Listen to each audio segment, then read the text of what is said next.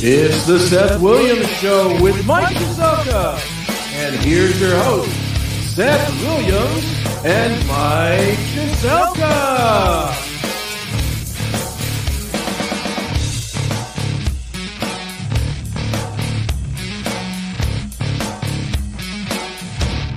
Big John. Every tribe home game, you can see him arrive. The man with the drum that keeps the rallies alive. To the left field bleachers all the way to row wide. That man-made thunder seems to come from the sky. Big John.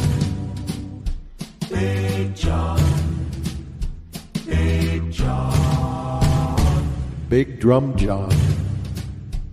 One day I said, baseball doesn't have anything. I remember when I was in high school, I was leading cheers with the bass drum, megaphone and banging on the drum with the cheerleaders, I said, I'm going to get a drum and bring it to the games that I go to. And, but I'm not bringing my drums because they're really good drums and, the quality. So I went into, they had a newspaper here like the Trading Times, and I found the whole drum set for $25. I said, that's the drum I want.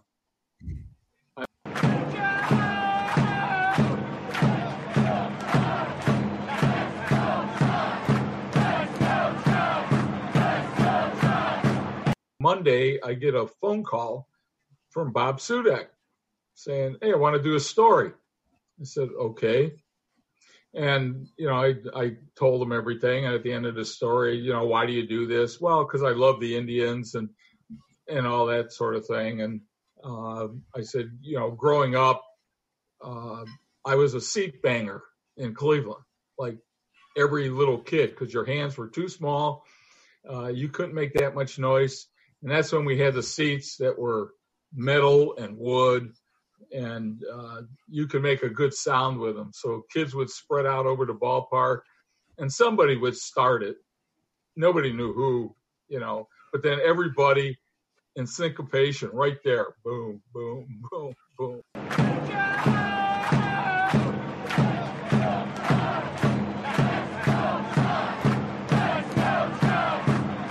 I would like to have a living museum right inside the ballpark, run by the Native Americans that were the same group of Native Americans whose ancestors lived here, actually had their society here, and make it something educational.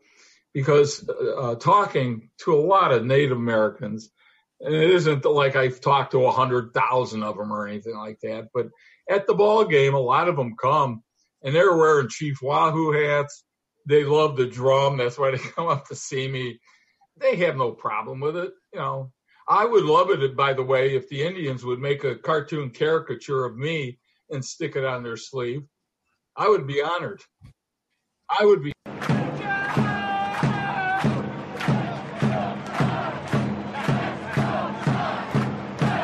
As your world expands, you learn more, and you appreciate more of what you have. And I'll tell you, I wouldn't want to live anyplace else in the world. The more I see, the happier I am with where I'm at. And I'm not saying there aren't great cities and there aren't great places in the country. They're beautiful, But for me, maybe it's because I've become accustomed to it and everything. I like a large body of water. I like the fact that the east side of Cleveland is the foothills of the Appalachian Mountains. The west side of Cleveland is the start of the Great Plains.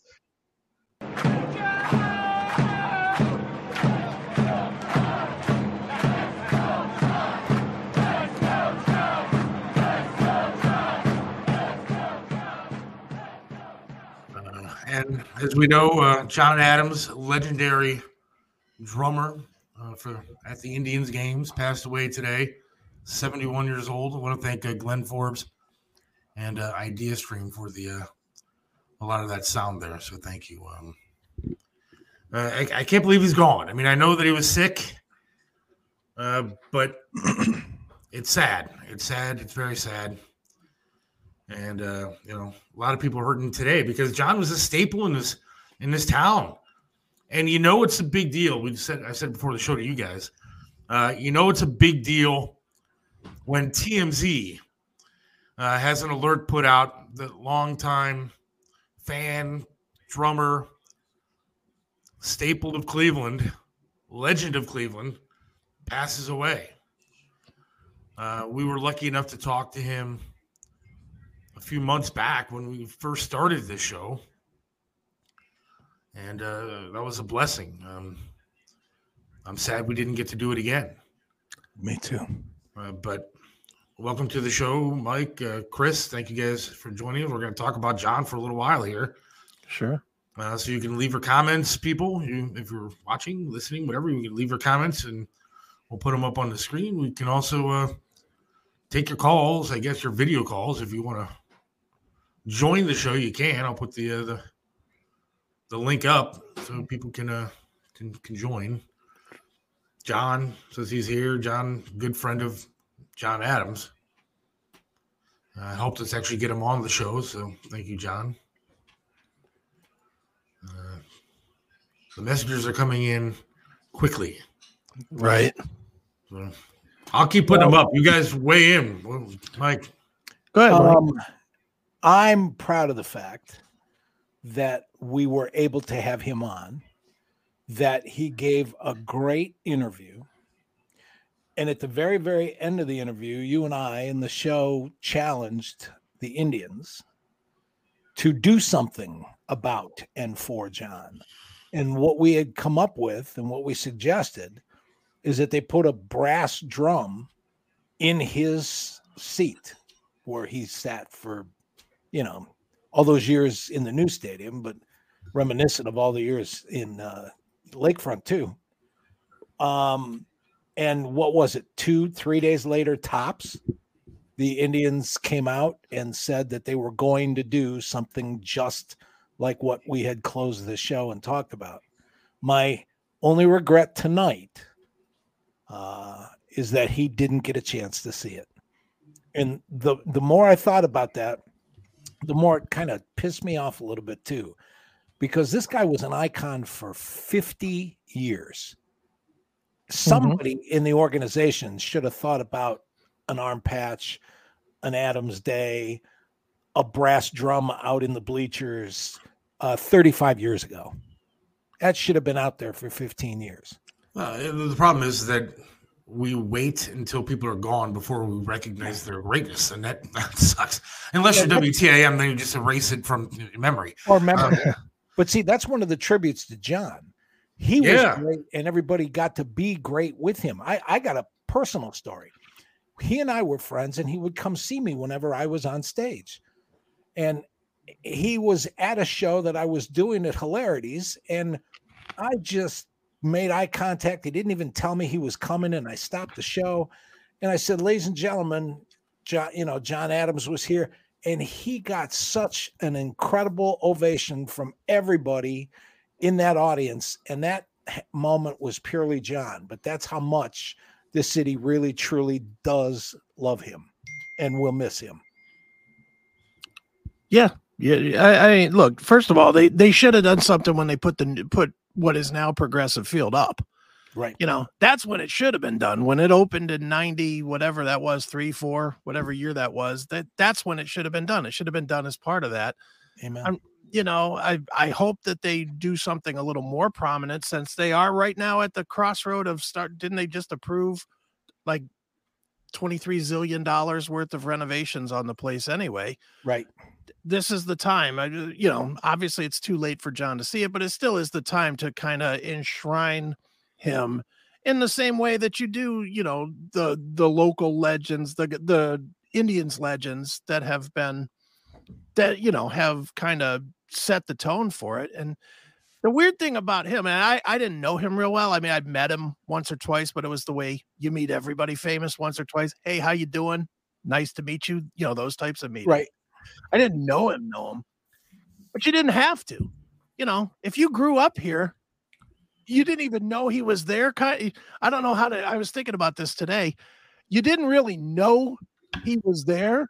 You just sort of knew that drum beat was there Yeah. when you were at an Yeah. Indians game. Whether you were sitting at the old stadium with 2,000 people, there could be 2,000 people in a 70,000 person game, but all of a sudden out of nowhere it's boom, boom, boom, boom. It was part of the culture of Cleveland, and I think that's probably why he's more heartfeltly missed by Clevelanders, because Cleveland's it's not like the Jets guy. You know how the Jets guy, Jets, Jets, dude. Right. Yeah, he's famous in New York. He's famous all over, but it's almost like that guy goes out of his way to make a spectacle of himself.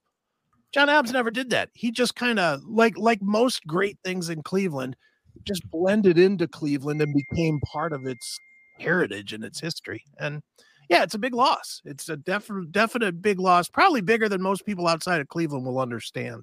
Yeah, and what you were talking about, even people watching their team in an away game where they were playing at Cleveland Stadium, how many millions of people across this country heard that drum and just assumed that it was part of the sound effects over the speaker in the stadium? It didn't realize it was one dude out there just banging away. And just thinking about, we made such a big deal about the 455 sellouts in a row when they did that to open Jacobs Field. How many games in a row did John Adams go to? How many games in a row? I mean, even I remember when he missed a game for something, and it was like front page of the newspaper, John Adams to miss the game. I was like, whoa, that's when you've done something important. That's a neat idea, Chris. That would be a nice way to honor him. Total up the number of games that he actually attended and played that drum and put that number under the drum and his name over the drum. Yeah, that would be nice. But, who knows what they're going to do. I of little faith with the Indians or the Guardians now doing something smart. I don't have a whole lot of faith in that, but I hope that they do. I will say that they were like the first ones that I saw put it out today, and they put something nice out on Twitter. I guess it's what people do now. Yeah. As you put something nice out on Twitter. So they were very respectful, very nice about it. And I'm sure they're going to do something. I know, I've met most of the management over there with the Guardians, and they were actually very nice people and very respectful people. And so I have faith that they'll actually do something. I mean, forget about the whole stupid name change. I mean, we're not going to get into it, but it killed me yesterday watching the Chiefs game and 80,000 people doing a tomahawk chop. Right. But we're not allowed to have the Indians. Mm-hmm. And I wonder if that kind of thing bothered John. I mean, I'm sure it did. I can't imagine that it wouldn't bother him. I'm sure it probably did, but he probably didn't want to say anything because, it would almost, for him to say his true feeling about it would have tarnished his legacy. And that's not fair to him. He had nothing to do with it. I'll be honest, when they switched to Guardians, I was surprised they were willing to let him be out there because, the whole drum thing is sort of like an Indian thing. That was kind of what that was part of the Indian heritage that we were playing off of for, the history of the team. So I'm going to make a prediction. Go ahead. I think everybody else that was ahead of him this morning and after last night that died went to heaven. When they were passing out wings and little harps, when I got to John's turn, he said, no, I want a bass drum. So I'm going to go out on a limb and predict that this summer around Cleveland, a marked increase in thunderstorms. Very nice. Gunner says he is recognized by the team. He is in a Hall of Fame and has a display at the stadium. Well, that's good. I mean, they should do something now, though. I mean, they really should. Yeah. Now, I have to say, not only was he just a staple as far as, the Indians games went, but knowing him personally, I remember meeting him a few different times at the Coach for Kids events. He would be there, and he would come out and help out, and he'd be there with his drum. And one of the coolest things for me ever was sitting in the green room in the back, and waiting for everybody to go out on stage, sitting back there. They had a little bar area. It was nice. But he was back there with his drum. And I said, John, man, it's a pleasure to meet you. Big fan. And he's like, you want to hit the drum? I'm like, you mean that drum? Yeah. He's like, yeah. And so I actually got to beat that drum and backstage. And it was one of the coolest experiences of my life because as a kid, you just hear it. When you listen on the radio, Right. you hear that drum. Right. And to be able to meet the guy and bang the drum myself was like one of the coolest things ever. But he helped a lot with charity too. I mean, he did. He was always there for the show. And anytime the Triv wanted something, the guy was on the phone. He was ready to go. He was just, he loved the team. He loved this city. And that was like the coolest thing. He really was. He was just a good guy. Sure. And he had a regular job too, by the way. He went to all these freaking games, and it wasn't like he was a millionaire busting his butt. And he was really busting his ass to be able to go to these games. Right. He had a regular job that he did and then went to the games. And only missed a couple over how many years? Really? Yeah. No, it really is amazing, and it is so much a part of the heritage. You know, it's like even when you watch, like I watch on Pluto TV or any one of those things, they have the MLB channel, which is like it just re-airs games, just plays old classic games, whether it's playoff games or no hitters or whatever. And every time there's an Indians game on it, you just hear that drum. You know, because that has been the Indians. If you saw an Indians game, you heard the drum.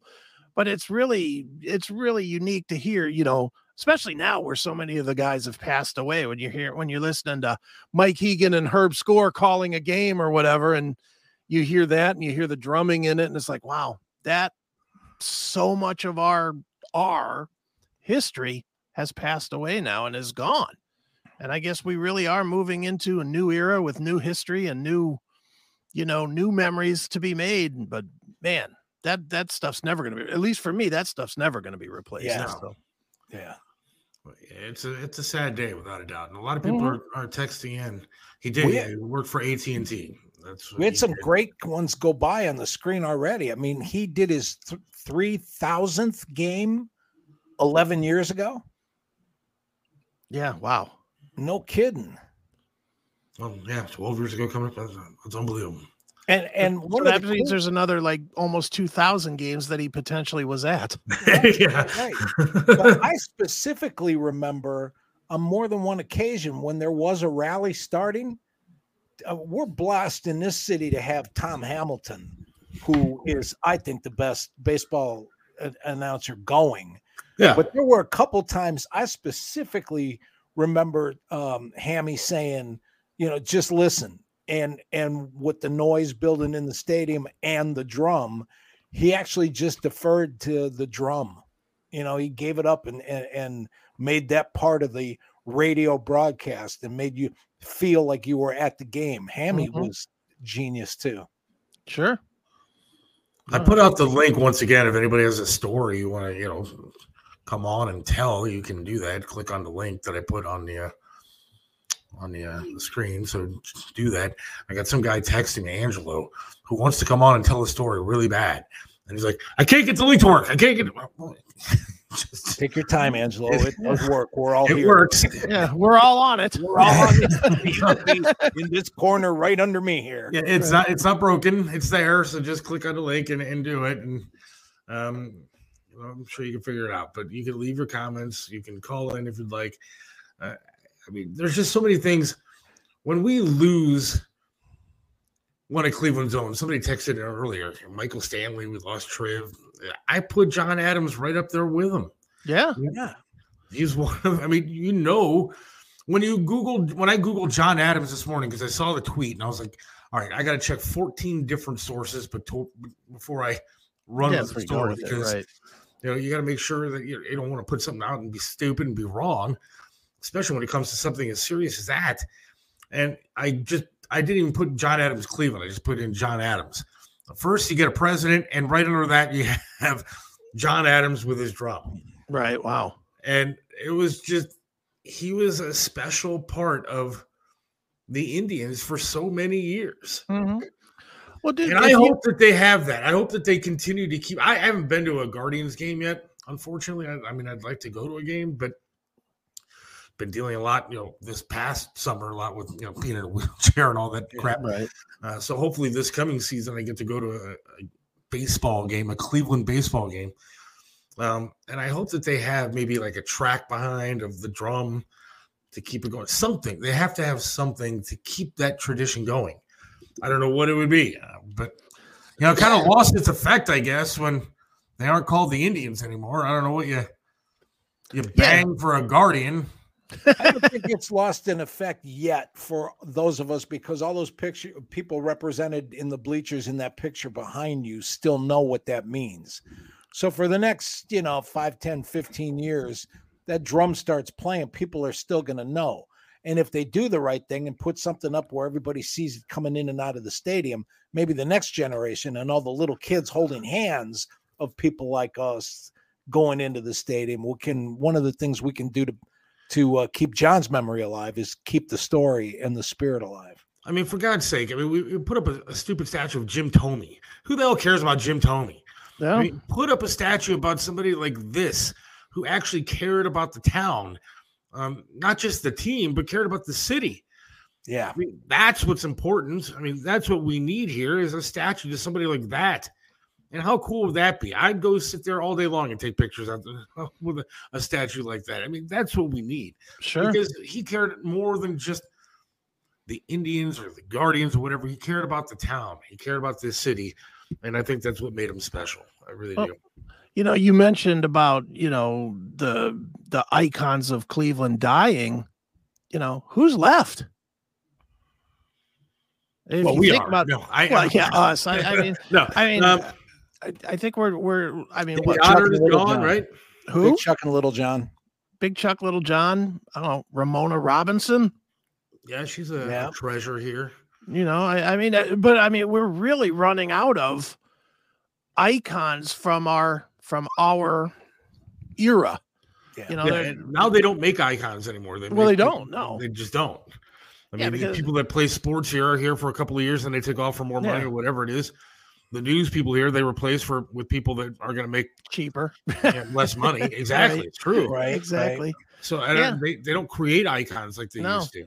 I think the only true active icon, and correct me if I'm wrong right now, but the only true active icon in Cleveland right now would be what? Stipe Miocic?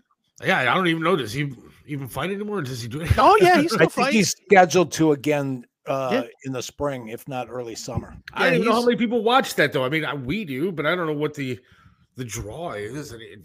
Maybe. Yeah, he's a big deal. I mean, he's definitely a big deal. Bernie? He's not active, but he's still around and still does stuff. Yeah, Josh Cribbs. Good point. Josh Cribbs is...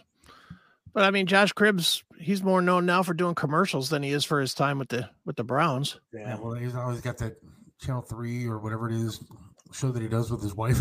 Yeah. I think he was another casualty of the radio station. I actually like Josh. I got to meet Josh a bunch of different times, and Josh was always very nice to me. I think the first question I ever asked Josh Cribbs was, we were sitting there, and Triv looked at me like, "Are you crazy? What are you doing?" I said, "How the hell do you get that helmet over that hair?" Because he's got those big, huge braids. And right. I was like, how do you get the helmet over that hair? Yeah. And Josh looked at me like, dude, what are you asking me that for? But he laughed. He thought it was funny. But all right, Josh Cribbs might be he'd be up there. He never got the run that he should have gotten. No. Bernie's a definite guy. Dude, what do you think? And this is just me spitballing here. What do you think would have been the reaction if the Indians treated John Adams the way the Browns have treated Bernie? Yeah. Ooh. Yeah. That would have been some ugliness. I mean, yeah. I am unfortunately. I mean, John was really sick, and so you really didn't get to see what he would be like at Guardians games. Sure. And you didn't get to see what the team would have done with that kind of thing. I mean, how do they think that the name Indians is offensive, and yet keep a guy out there banging a drum for the Indians? Right. Mm-hmm. So I don't know what they would have done. Obviously, they couldn't do anything, couldn't be mean about it. But I don't know. Yeah, it just would have been. It would. I mean, it would have been a very. I'm glad it didn't happen. If there's any sort of a silver lining around John passing, it's that we didn't have to live through that in any way, shape, or form. That he would Right. that his legacy would be disrespected because of the political climate changing and the team changing accordingly. And I played the clip at the beginning of the show of John talking about the museum and talking about how he's met a lot of Native Americans that don't feel that the name was bad. And I have done the same thing. I was always the guy that stuck on the streets to ask stupid questions to people. Mm-hmm. And I was at a lot of home openers when people were outside protesting, and half of them didn't even know why they were protesting. They couldn't tell you why the name was offensive. They could maybe come up with a reason why Chief Wahoo was offensive, but they couldn't tell you why the name Indians was offensive. They had no idea what they were talking about. Right. And most of the people that I've talked to found the name to be an honor to the Native Americans. And so I think what John said was right. I think, I think the hardest part to accept here in Cleveland was more that why are we the standard bearer for this of the names that are kind of Indian influenced, which is probably thousands if you look across the country at high schools and colleges. And Florida Seminoles. Yeah, Florida Seminoles, and anywhere you go, treated Indians as warriors. And that's always what it meant. That's what it meant with the Redskins. That's what it meant with the Chiefs, the Braves. It was always about a warrior mentality, not a, hey, let's name our team after these subhuman creatures. That's not what they were saying. They were always saying it in a positive light. And it just, the Chicago Blackhawks, lots of them. It was always said that way. And it just, I think that's what made it even worse here was we had such a heritage and such a respect. And I think that's what the biggest problem was in Cleveland for Clevelanders. And I know that's for me. That's why I am now a Padres fan, because I cannot support, nonsense like this.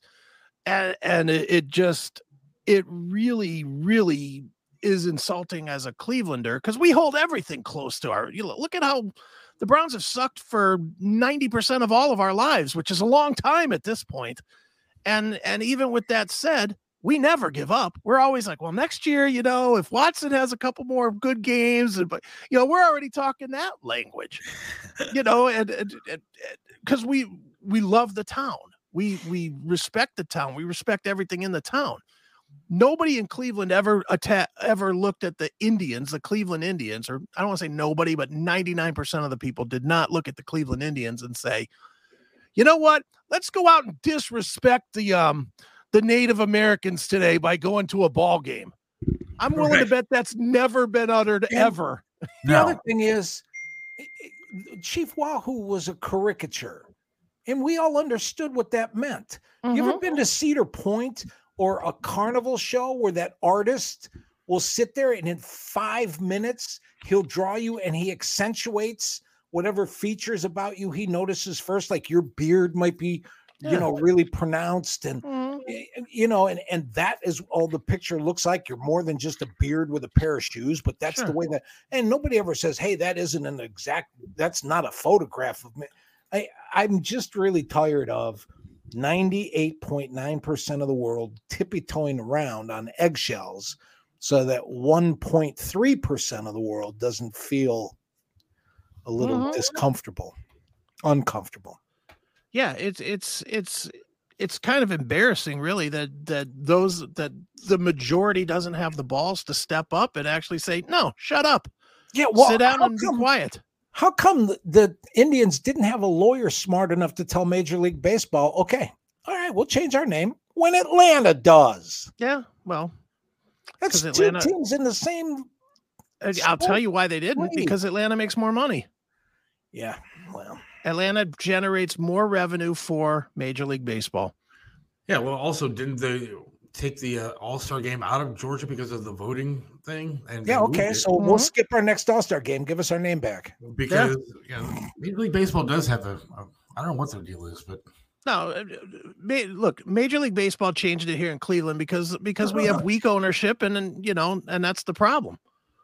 If we didn't have weak ownership in Cleveland, they would have never changed the name. If we had an owner with a pair of brass balls, we'd still be the Cleveland Indians. But instead, they went with the weakest one, picked off the weakest one first. And I agree with you on that, except for the fact that, again, man, it's tough for me because I've been in a position of meeting a lot of these guys. And, meeting Mr. Dolan and his wife, who did a lot of stuff for a lot of good charities like the Providence House. And, I see how much they care about things. And I've talked to them off the friggin' microphone and know that they're actually really nice, approachable, good people. And they buckle to the pressure and they get it. And it sucks and it's stupid. But I don't know what these people are put under. I don't know what Major League Baseball said. I like Dennis Kucinich when he went on the plane with Obama or whatever, and he got off the plane and flip-flopped on everything. You don't know what's said to these people, what kind of pressure's put on them to make these kind of decisions. I can't imagine one day Mr. Dolan woke up and said, you know what, screw this team name that's been around forever. I'm going to go with the Guardians. You're right, but let's play this all the way out. Play the whole game. If the Yankees or the Mets were told that their name, especially the Yankees, because the Yankee could be the next one to go, if you really want to get into what is a Yankee, that could be taken as a disrespectful term as well. Are the Yankees ever going to be forced to change their name? Absolutely not. Never. You know why? Because they put in billions of dollars into Major League Baseball's coffers. They also sell their room out every single time, and they have a strength in they can look back at Manfred and say, nah, we're not going to do that. The Indians with their 30,000 seat venue that sells 1/3 of it at best, most of the year.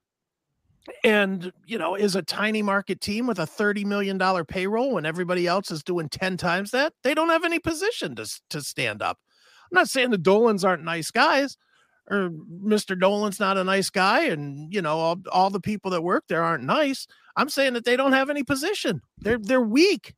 The organization is weak. I like the fact that they made them change the name, but they granted a clause whereby the team could still sell the merchandise for 3 more years and make the money, knowing full well that everybody that liked the Indians and didn't have an Indians cap or jersey or jacket would run out and buy one for old time's sake. Yeah. So they still made their money after they changed the name. Mm-hmm. Because that's all it's really about anyway, is just generating revenue. It's not, it has nothing to do with, well, I don't want to say it has nothing to do, but let's just put it out there. Which one of you two or anybody that's listening feels like we're in a better place culturally now that we're the Guardians? Does anybody feel like Cleveland is now culturally better? Actually, I think it's a little bit worse because that's the point. Because if the ultimate goal is to get to a point where there are no people that harbor ill will or all of that kind of stuff, then the name's not offensive. So how do you get to a place where the name's no longer offensive? Do you deal with it and remind people, no, this isn't offensive, get over it? Or do you hide the name? Yeah, that's it. By hiding, I forget which one of you just said it about that it's 1.3. It was you, Mike, that said 1.3% are ruling the 98%. Yeah. Well, what did you do? You pissed off 98% of your audience. Yeah. So now it's a much bigger issue than it ever was in the 100 and whatever years leading up to last year. At the same time, what it did was create an interest, I guess, in the team nationwide. I mean, they made every news outlet around the country because they were changing their name. Now they're going to sell $1 billion in Guardians merchandise. Not with that logo. The logo is ridiculous. Change the name, because between you and me, if this was an expansion team, if Cleveland had just been awarded a team, I'm not uncomfortable with Guardians, especially with that the figurehead and the statue and all that other stuff. But that flying G on the baseball, somebody took 38 seconds to design a colorful logo?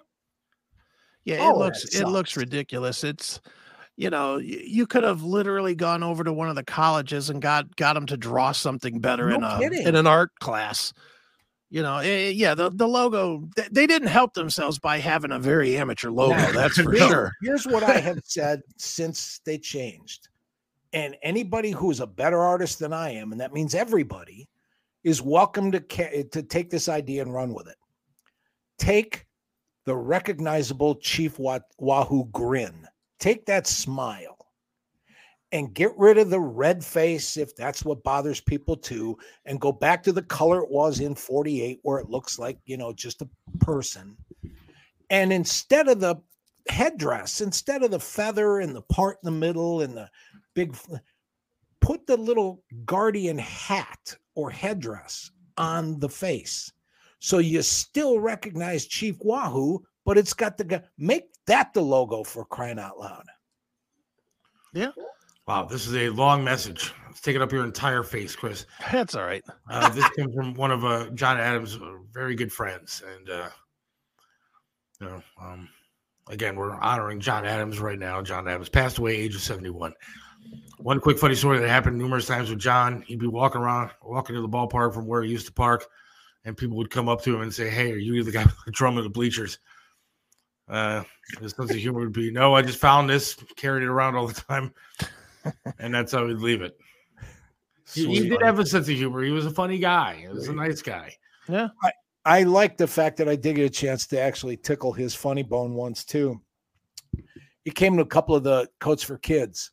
And part of my job as the MC was to come out and tease what was coming next, the raffle tickets, that on and on and on, and do all that kind of stuff. But one time I said, coming up in the show later on, that John Adams was going to bring his drum up on stage and actually do on his drum the drum solo from Inagata Davida.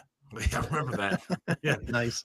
And like the next time I saw him, he said, "I still owe you a drum solo." So that he did actually play the drums for real though. Like it wasn't just like playing that drum in the outfield. He actually played the real drums, the entire set of drums, and it was very cool. Let's go to, I don't know. We actually have a caller here. Let's go to Scott. How you doing? Hey, good evening, gentlemen. Good to see everyone, and good memories we're talking about here. Wanted to shout out to the Black Keys for representing them as well. How share that? What'd they do? When they first, I think when John was not able to attend the Guardians game, or they were still the Indians, I think back then, their last season, and the Black Keys, the I forget who it was, but the lead drummer there, on the home opener, he was up there, I believe. Oh, okay. Yep. So this was several years ago. I do remember that. Okay. Yeah, that was cool. Yeah. Very cool. And then just one thing about the name change. I think the Dolans gave a big, to Major League Baseball, because they said, okay, you want us to change the name, so we're going to go with Guardians, which is similar in sounding. It's also similar in color. And if you look at the Guardians of Traffic on the bridge, they look like Indians. It's an Art Deco version of an Indian. Yeah. And they still have, and all the promos and all the hype videos, there's heavy drum beats, and it almost looks like feathers in the graphics. I called, there you go. I called a radio station and told them that GAR, G-U-A-R, is an old Latin word that means in. Well, there you go. So I think the Dolans were very, very smart about the decision. I'm not happy about it, but I think they said, you know what? If we got to change it, we're doing it our way. But I swear to God, if that face that we're looking at had that little grin and it was Chief Wahoo in that stone color with that headdress, yes, I'm a happy camper. Who? Someone out there's got some Photoshop skills. Let's have it done. Here we go. Thanks, guys. Have a great night. Good talking to you, Scott. Yep. Appreciate it. We can call him Chief Garhu. I actually got a picture I'm going to send to you, Chris, and see if you can get it up on the screen because Okay. I can't, but I'm going to send it to you. Where are you sending it? Through my email? What would be best? Yeah. Email. That's the way I'm going to do it. But it's a very cool picture that I'd like to get on the screen because, I hope it comes through. Let me know if it does. All right. Give it a minute. We are eventually going to get into this AI stuff. Eventually. Yeah, it's all good. People asking about it, but we're honoring John Adams today for a little while because, again, he was a special part of this town, a special part of Cleveland. We do have to take a quick break, though. So I sent you that picture. Hopefully you can get it. And we will be back in just a couple of minutes. All right. What separates Triv's restaurant in Strongsville from everybody else? Some restaurants you go to eat the same thing over and over and over. But then there are restaurants like Triv's where you want to go there every single time and eat something different until you have eaten every single item on the menu. Why? Because the food's delicious and it has been for almost a quarter of a century. Triv's has amazing food, outstanding service, and an opportunity for you to have private dining, special events, and intimate occasions. You can enjoy a memorable fine dining experience in your own dedicated, intimate space. Visit Triv's in the heart of Strongsville. Call now for reservations, 440-238-8830. Triv's in Strongsville. Joe Burdick custom flags are amazing. Each flag is handcrafted to reflect the imperfect perfection, making each piece of patriotic wall art unique. This is a local small business, veteran-owned and proud. Joe Burdick creates symbolic artwork that is built to last. Display your spirit, pride, and patriotism by calling 440-305-2065 and let Joe's flag serve you. 440-305-2065. Joe Burdick Flags. Let me introduce you to Charlie's Auto Repair. Any car, any truck, any problem, Charlie's does it right. You know how it is. The check your engine light comes on, you put air in the tires, and the light is still on. 216-470-0170. That's Charlie's Auto Repair, 13728 Madison in Lakewood. Charlie can do it all, from small engine repair to fleet maintenance and system diagnostics. Winter is here, so call Charlie's Auto Repair for snow plowing needs. 216-470-0170. Charlie's Auto Repair. Let Charlie make your car great once again.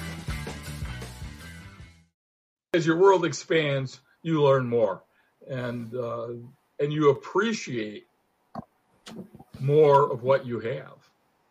And I'll tell you, I wouldn't want to live anyplace else in the world. The more I see, the happier I am with where I'm at. And I'm not saying there aren't great cities and there aren't great places in the country. They're beautiful, But for me, maybe it's because I've become accustomed to it and everything. I like a large body of water. I like the fact that the east side of Cleveland is the foothills of the Appalachian Mountains. The west side of Cleveland is the start of the Great Plains. I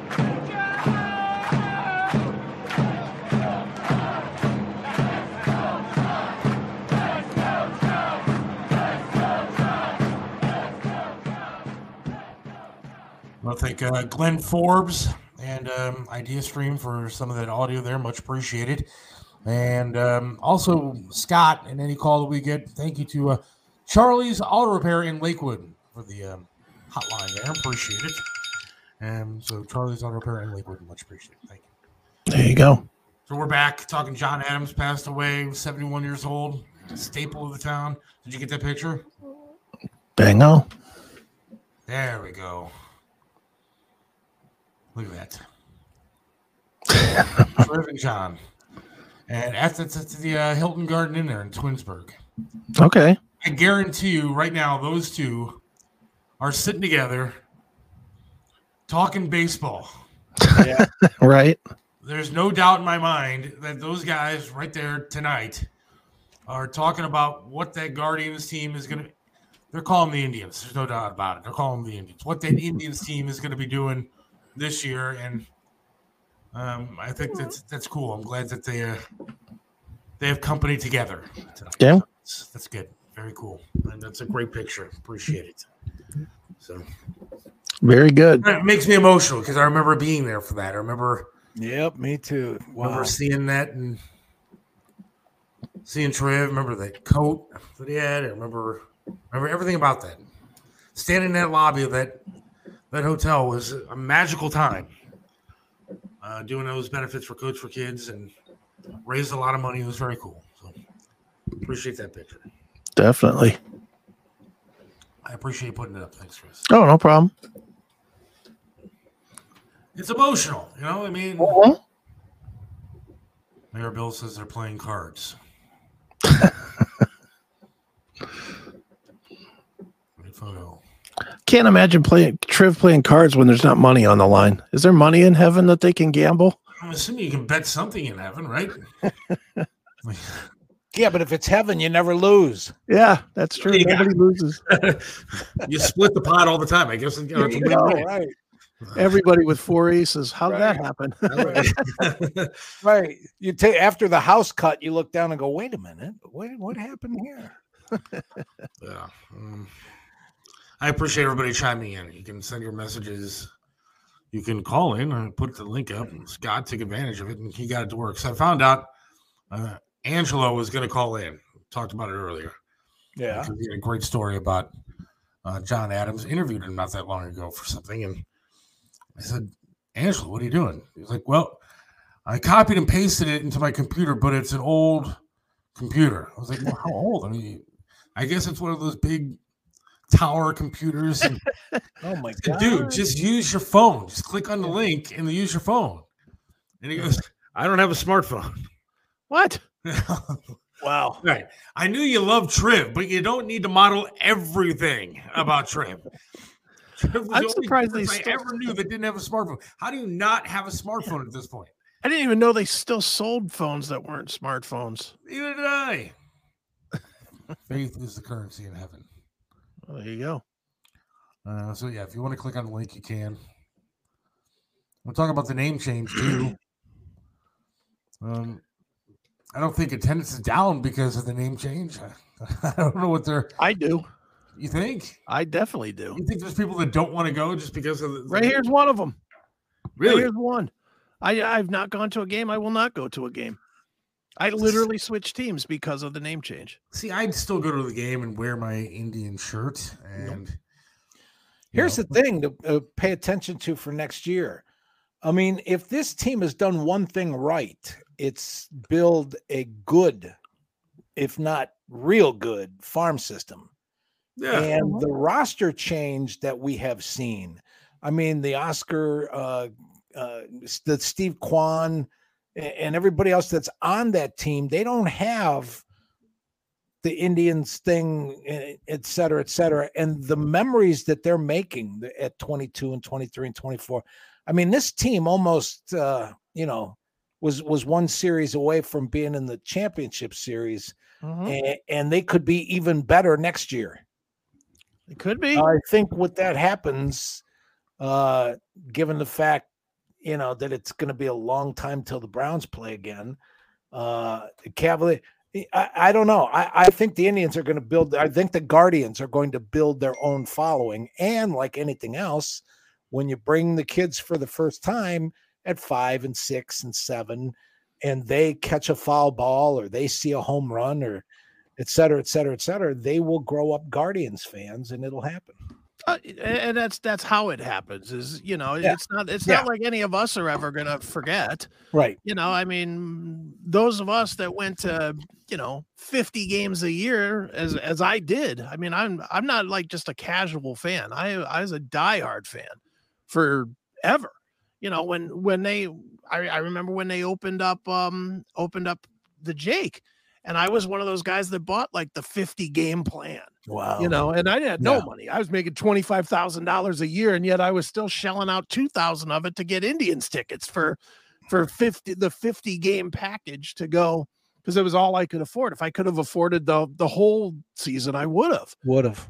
I mean, and I went down there for all, you know, and thank God I did, because what a great time in the 95, 96, 94, No kidding. you know, I mean, Albert Bell, Tomey, Ramirez, you know, Nagy, that era. I mean, it was a fantastic time. And I grew up, I can remember going out to see, and like, I was raised with the Indians. Like, I played baseball. I was all state here for the mighty Ohio in 85 and 86, playing baseball. I wanted to be a Cleveland Indian, for God's sakes.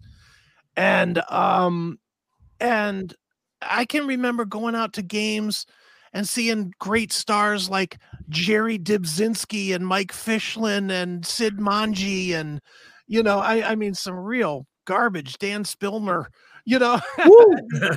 I mean, I went to game after game after game. My dad used to take me down to the games, you know, and there would be nobody in the stands. I mean, there would be literally nobody. We could literally, I can remember times when I was 12, 13 years old and sitting in the seats, and quite literally there'd be my dad and I would be the only two people in an entire section, an entire 500 seats. And there's two of us in those seats.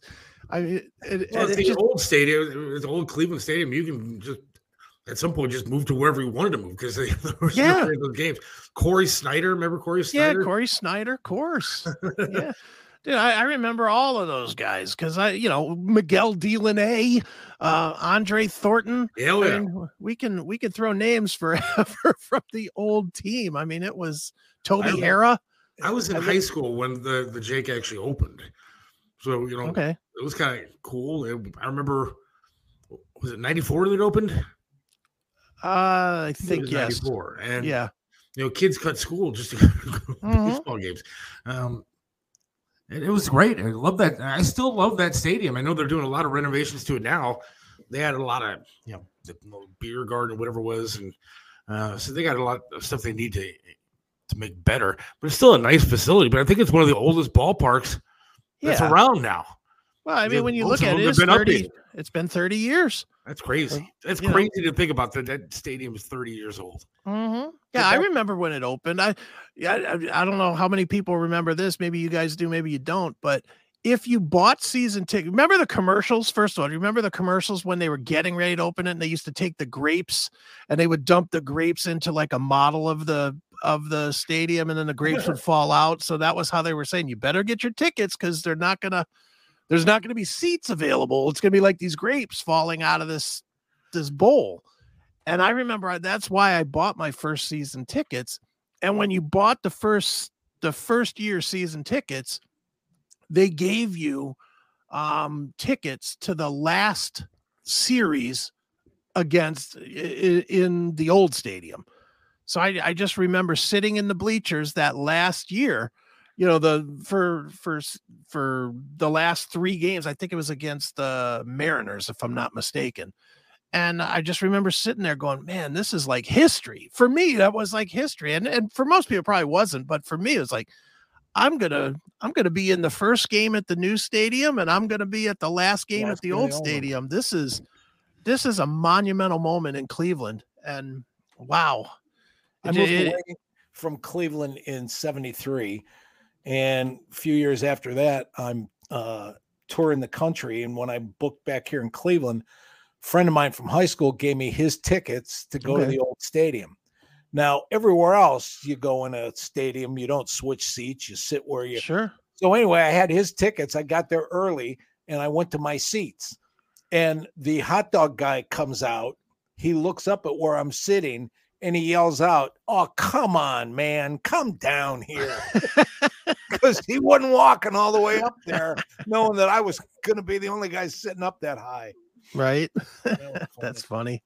I attended with my Little League team one of the last sellout games in Old Cleveland Stadium, 80,000 to see the second game of a 4-game sweep of the Yankees. Yeah. Yeah, do you remember those days, Seth? I don't. Or Mike? Oh my God. No, I do not. Like the stadium would be barren for, the Blue Jays would come into town, nobody would be there. The Royals would come into town, nobody would be there. But they always had those Yankee series. And when the Yankees came to town, and it was always on a weekend, it was always a Thursday, Friday, Saturday, Sunday with the Monday day off. And I mean, that stadium was packed. So I honestly believe that back then, that's what paid the team was those Yankee series. Yeah. Because you had to go to the Yankees games to see all the good Indians players from 3-4 years earlier. Yeah, true. We were the Yankees farm team for 20 years. I just know that 10-cent beer night, was it? That the stadium holds 80,000 and there were 480,000 people at the game. Yeah. Because if you talk to anybody, they said, yes, I was there. I was at that. I think Len I was there. I don't think I was Barker's alive. Everybody was there to see that. Yeah, you're right, Mike. That and Len Barker's perfect game. Next time during the winter when Sports Time Ohio does the throwback and they show those old games, watch Len Barker's and take a look at how many people weren't there was no there one that night. Nobody. There was nobody. I remember watching that game. That was in 81. And I was a little kid. And this is so dumb, but I'll tell it anyway. When I was a little kid, I got into radio because of the Indians. I'll just be honest. I used to sit. My dad had a pool table, and I could not have been more than 5 or 6 years old at most. And I used to sit under his pool table, and we had like a stereo in the room that had the pool table. And I would sit there listening to 3WE, and I'd be listening to the game, and I had a little tape recorder with a little tiny mic, and I'd be Herb Score would be calling the game, and he'd be like, oh, here's the 2-strike pitch to Charbonneau or whatever. And then I'd be like in my little microphone going, and here's Joe Charbonneau, just calling the game. And my mom still has all these tapes of me, when I was a little kid calling these games. I was like 6, 5, whatever years. So when Len Barker threw his perfect game, by that point, I was still doing that somewhat, but I used to also keep score. And I remember watching it at home, and the game was like, it was whatever the score was, late, it was late, and I was a middle school kid or whatever, and I wanted to stay up, and my mom was like, oh no, it's bedtime, you got to go to bed. I was like, no, Ma, you got to let me stay up. I might see my first no-hitter. And she let me stay up to watch. It was on WUAB, is on channel 43. Yeah. And I remember she let me stay up to watch the end of the baseball game, which was Lenny Barker's perfect game. Wow. Too cool. Wow. Definitely awesome history, Chris. Mom and Dad took us somehow because we didn't have a lot of money, but we were at the second game in '94. Eddie Murray hit the first home run, freezing night game. Yeah. I mean, it's the history is, and again, I think it's why it hurts some of us long-term guys so much that they changed the name, because they really took a piece of us away. I could tell you story upon story upon story, because I grew up totally loving the Indians. Hell, I was at, you want to talk about an Indians fan. Remember when they went on strike, 80 whatever? The early strike, not the the 95 one, 1982, I think it was, or 3.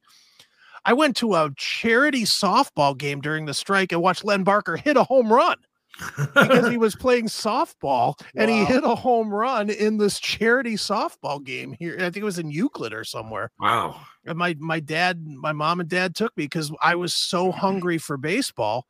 And that was like the closest we could come during the strike to having baseball, was going to see like 2 or 3 of the Indians players playing in this softball game with a bunch of guys that sold cars and, ran restaurants and stuff. But it was the way it was back then.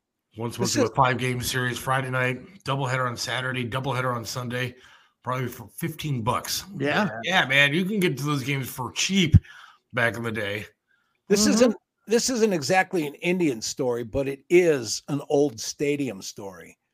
Do you remember when the Browns preseason featured the college all-star game, where they would play a team compiled of all the college all-stars? I do not remember that. Oh, No. Google that. There were some great games at that stadium. The college all-stars would come to Cleveland and be the second game of the pro football doubleheader, and the Browns would play them. See, I don't have a lot of memories as a kid going to a lot of games. I don't think. Yeah, you didn't live here. No, I mean, for a lot of it, I didn't. But I mean, I did when I was, 6th, 7th, 8th grade and stuff. But I didn't go to a lot of baseball games.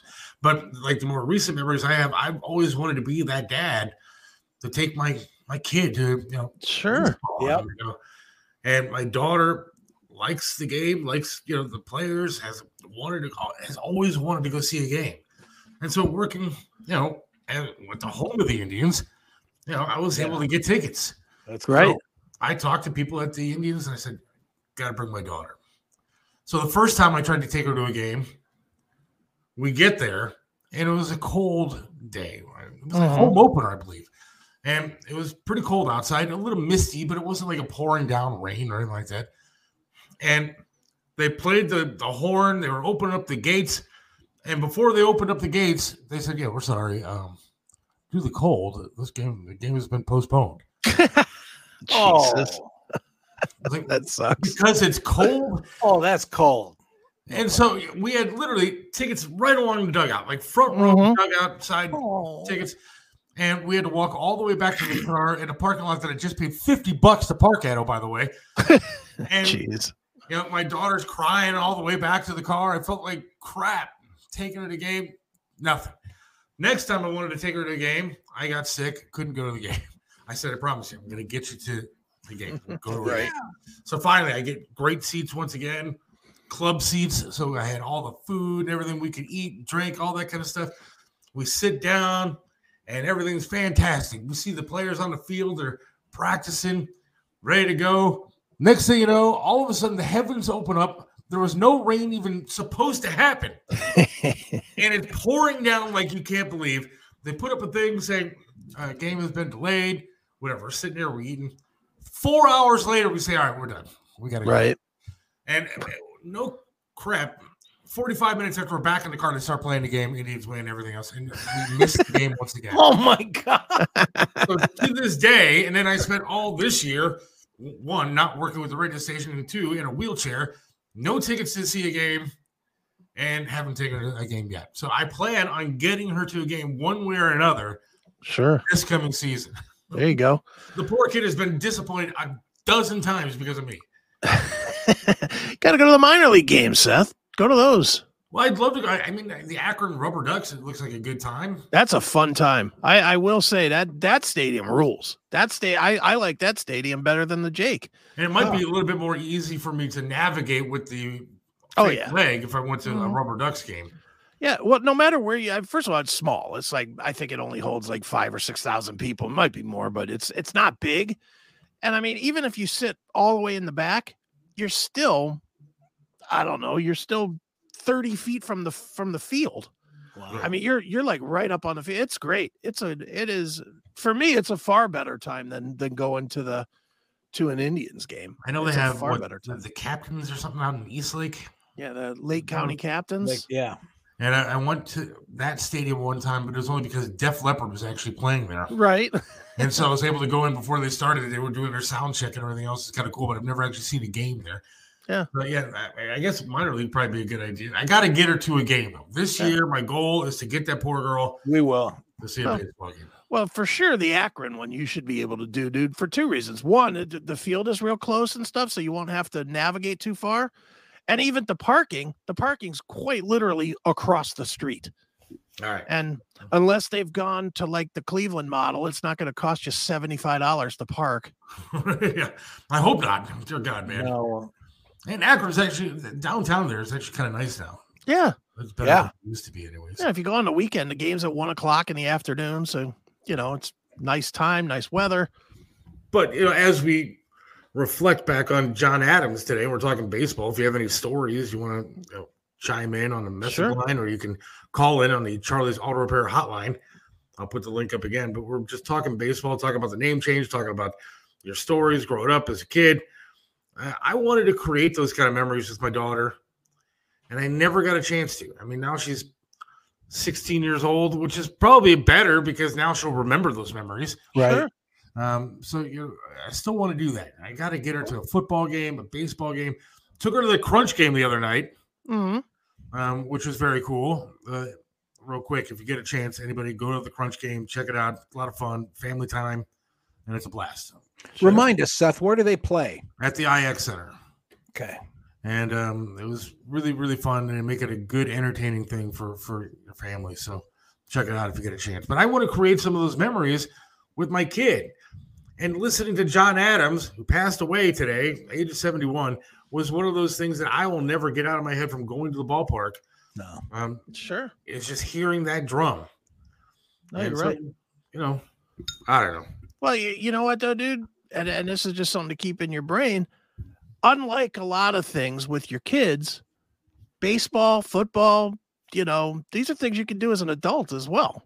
You can have the adult moments too. And that's, some of my favorite moments were doing stuff with my dad before he died. We went to quite a few Indians games as well. And, I went to Browns games with my dad, both as a kid and as an adult. And, it's, the memories are still good. It's still about, family and community. And, that's what it's about. It's not like it expires the minute that your kid turns 18. Right. I've done stuff with my kids. I've taken my kids to Indians games and, they don't even really watch baseball, but they like to go and have fun and stuff. So, yeah, I'm trying to think in all my years on the road, one of the fun things to do is go to different stadiums everywhere you're at.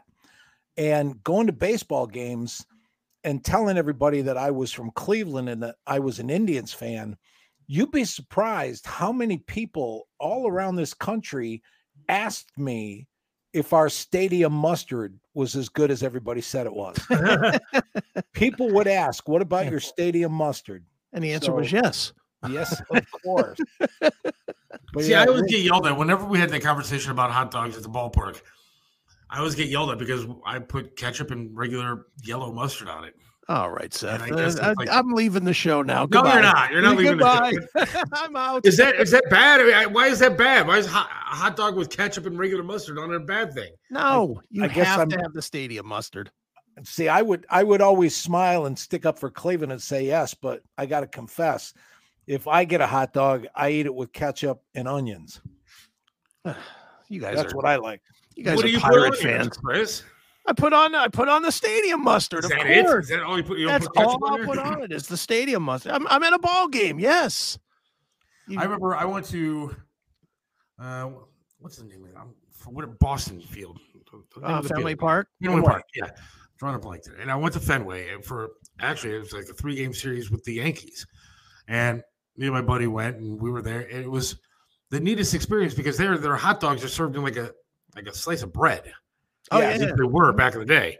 Yeah. And their hot dog guy would stand at the bottom of the section, and if you wanted a hot dog, they'd fling it up at you.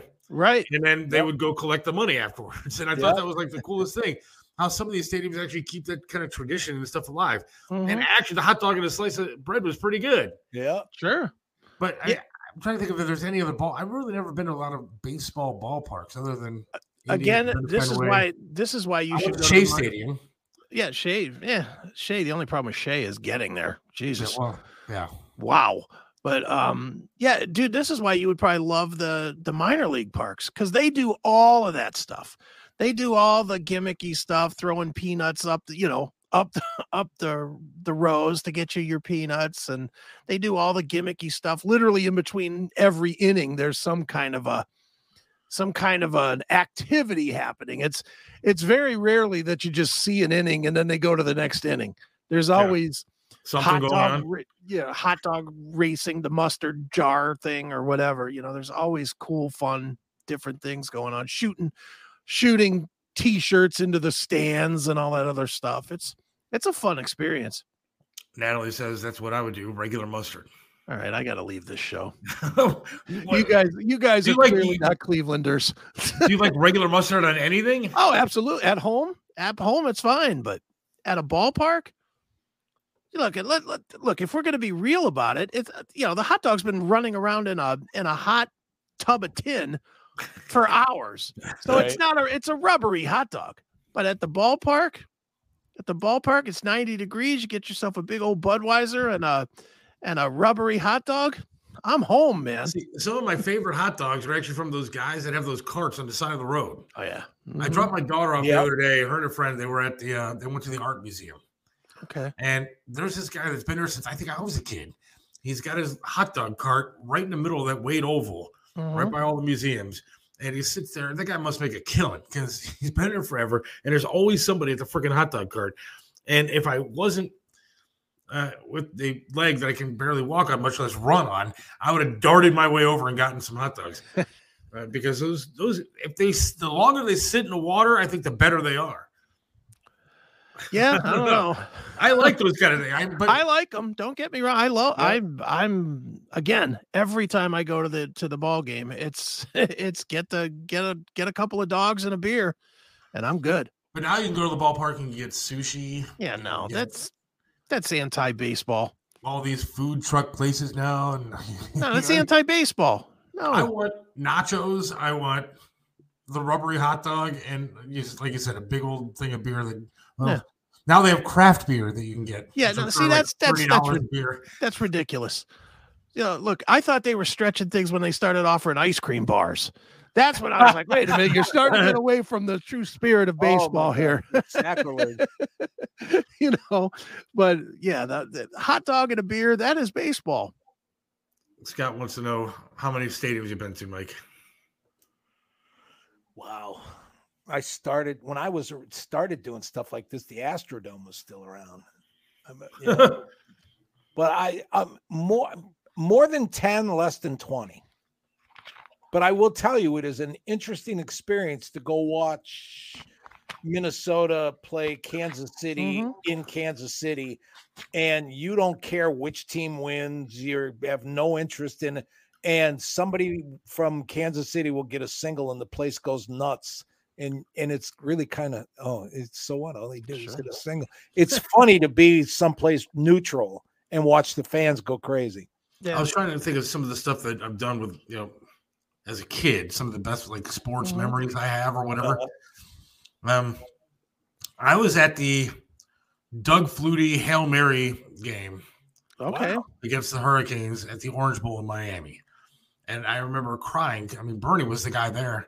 And we lived in Miami and then ended up coming up to Cleveland where Bernie was. So I've always been a Bernie fan up until this past year where he endorsed Tim Ryan.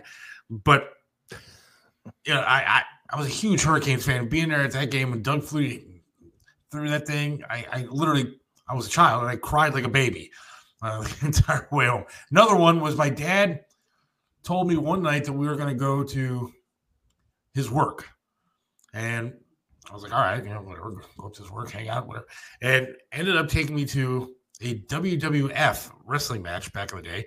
Okay. And Hulk Hogan was there. And I was like the biggest Hulk Hogan fan as a little kid. And it was like one of the greatest nights of my life. I still remember that to this day. Nice. So I got a great wrestling. Do stick with you as a kid. They do. I got a great wrestling story for everybody listening. We moved from Cleveland to California in 1973. My brother's 11 years younger than I am. I was 17, so he's like 6-7 years old. And he was a wrestling fan like you wouldn't believe. And he loved Johnny Powers. Okay. Johnny Powers was the all-American good guy. He always won. And my brother, we get in the car and we drive cross country to California. We spend the night in Albuquerque, New Mexico. And I go downstairs and I get a sports page to see what the Indians had done. Or no, the Browns had done, because it was in January. And there is a full page ad for the wrestling show that was going to be in Albuquerque the following week. And do you know, back in the day, because there was no cell phone, there was no internet, what they did to make things fair to the guys that were in the league, west of the Mississippi, all of the villains in the East Coast were the good guys. Nice. And they won. So we get to Albuquerque, and Johnny Powers is billed as the evil, mean, wicked, nasty Johnny Powers is going to get, and on and on and on. And when I looked at the names, everybody that you would have thought was the villain in Cleveland was the hero in Albuquerque. Sure. You can't do that in this day and age, but that's what they used to do to make it fair for the guys that would get on the bus and go around the country, is let them win once in a while. Right. Yeah, kept it fair for all the My brother territories. was crushed that Right. Johnny Powers was an idiot. Sure. I was a wrestling You know, fan back in the day, but I was, like I said, the WWF kind of guy. I didn't watch the early stuff, but I was a Hulk Hogan fan, Macho Man kind of guy, Jake the Snake, all those kind of. Yeah. I'm very much still all in. Really? I watch wrestling like a lunatic. I watch it on SmackDown on Friday nights every now and then, but I watch it all. I watch Monday Night Raw. I watch I watch SmackDown. I'm a big AEW guy. You know, the newer league that's out there. That's on Wednesdays and Fridays as well. I'm all in. I went to Pittsburgh to see an AEW event. oh, I'm all in on the wrestling. I love it. I That's always pretty have. I remember my dad took me to see WrestleMania 1 at the Front Row Theater. And they just set up. Remember how that stage used to spin around? Yeah. What they did was they set up four screens oh, cool. so that it would still spin around. It was like spinning, but you could watch on whatever screen was in That's front of pretty you. awesome. And I remember going to WrestleMania 1, and it was like one of the greatest days of my life was to be part of WrestleMania. I thought they actually had a wrestling event there because I remember seeing Jerry the King Lawler at Front Row Theater. They may have. They probably have. And I mean, they still have Cleveland. Cleveland has wrestling now. You know, they have the AIW, I don't know what that stands for, but they have the AIW, and they play your little Indian smaller. wrestling. Yeah, I don't know. Yeah.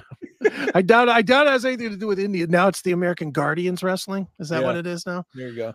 But yeah, they do have wrestling here, and they've had some guys that are in WWE now that I believe came out of AIW, like Johnny Gargano.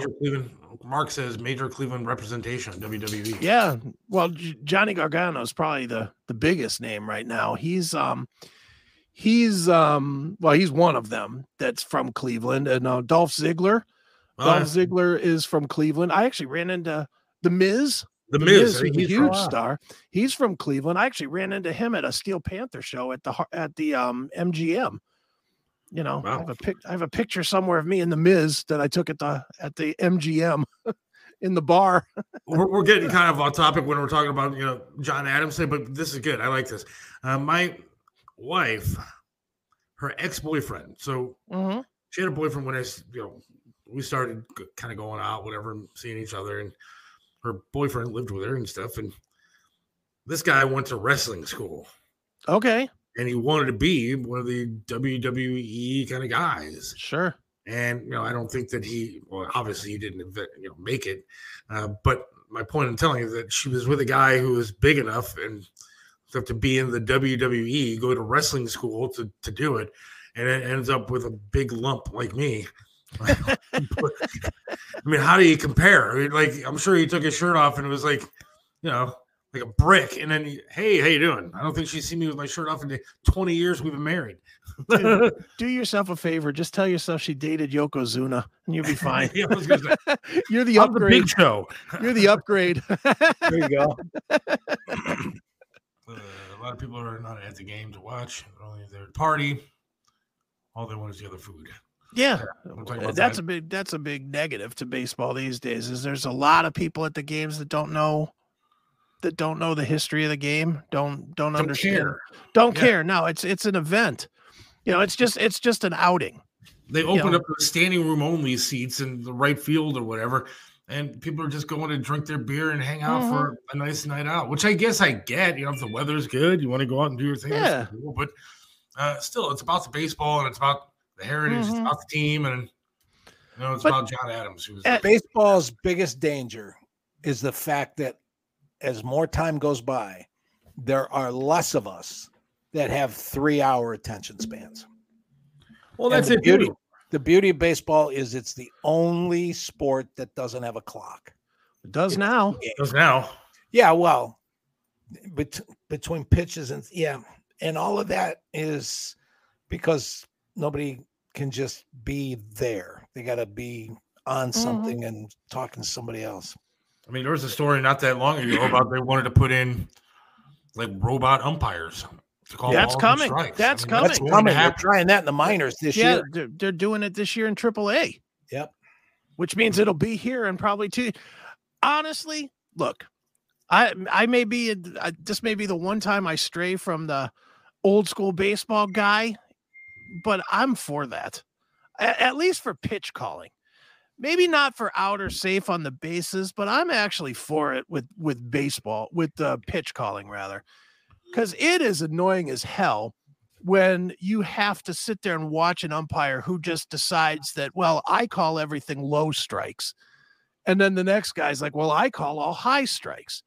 So you don't know, that's really frustrating, and it ruins the game when the pitching is, I'm with the human error in calling the game, like on the bases and all that. Okay, that's fine. Nobody's going to agree with that statement when they got money riding on everything. True.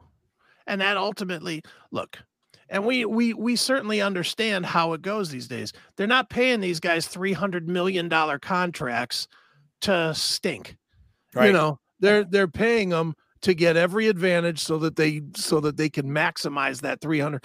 If they're paying, what's his name, that left here, Francisco Lindor. Yeah. If the Mets are paying him $275 million, that better translate into $2 billion in sales of merch, of TV rights, of, butts in the seats, T-shirts, everything. And that's the travesty of the game. I honestly think the game is really, really going to hit hard times 5-6 years from now, because all these teams are spending all this money on these guys. And hell, if you're a Cleveland fan, and now I'm going to go old school, and Seth, sorry if I'm going to leave you out on this one, and Mike, I might leave you out too, but one of the reasons that the Indians had such a terrible, terrible time in the early 80s when they were last forever was because they were the first team to throw a huge chunk of money at a free agent, Wayne Garland, and it tanked the team for a decade because they had to pay this guy who was hurt and couldn't play, and it just hurt their ability to bring in other players because they had to pay him so much money. At that time, it was $1 million a year, I think. Yeah. And at that time, giving that much money to one player that wasn't producing, that literally went years without playing, just killed the team. This is going to happen to these $300 million guys. Yeah. You're going to get one of them that's going to, with Detroit with Cabrera. I mean, he basically ruined that team for years because of his contract. And I mean, he lost it. It wasn't as good. So, see, James just put it up 10 years, 10 million for Wayne Garland. And that was in like 1980. That was way before. Yeah, that was way before what we're at now. And it ruined the team. They could not go and get anybody good. They had to keep telling you that Andre Thornton was a great player when he wasn't. But they had to keep telling you that. Going back though to what you were talking about, as far as robots basically calling balls and strikes. I mean, that's what we were going to kind of talk about tonight before we heard about the passing of John Adams. Robots are going to be doing everything. And that's kind of scary when you think about it. I mean, not that umpiring is a huge, I guess, industry in this country, and you're not going to see umpiring in high school or college be replaced by robots. Maybe you will. But it's another industry that we need people. And, that's part of the game, in my opinion. I mean, you want to see the game called as good as possible, not perfect, but that's not what the game has been or ever would be, I guess. Yeah. Well, there is a charm. Look, I'm not trying to tell you that there's not a charm to, a bad call.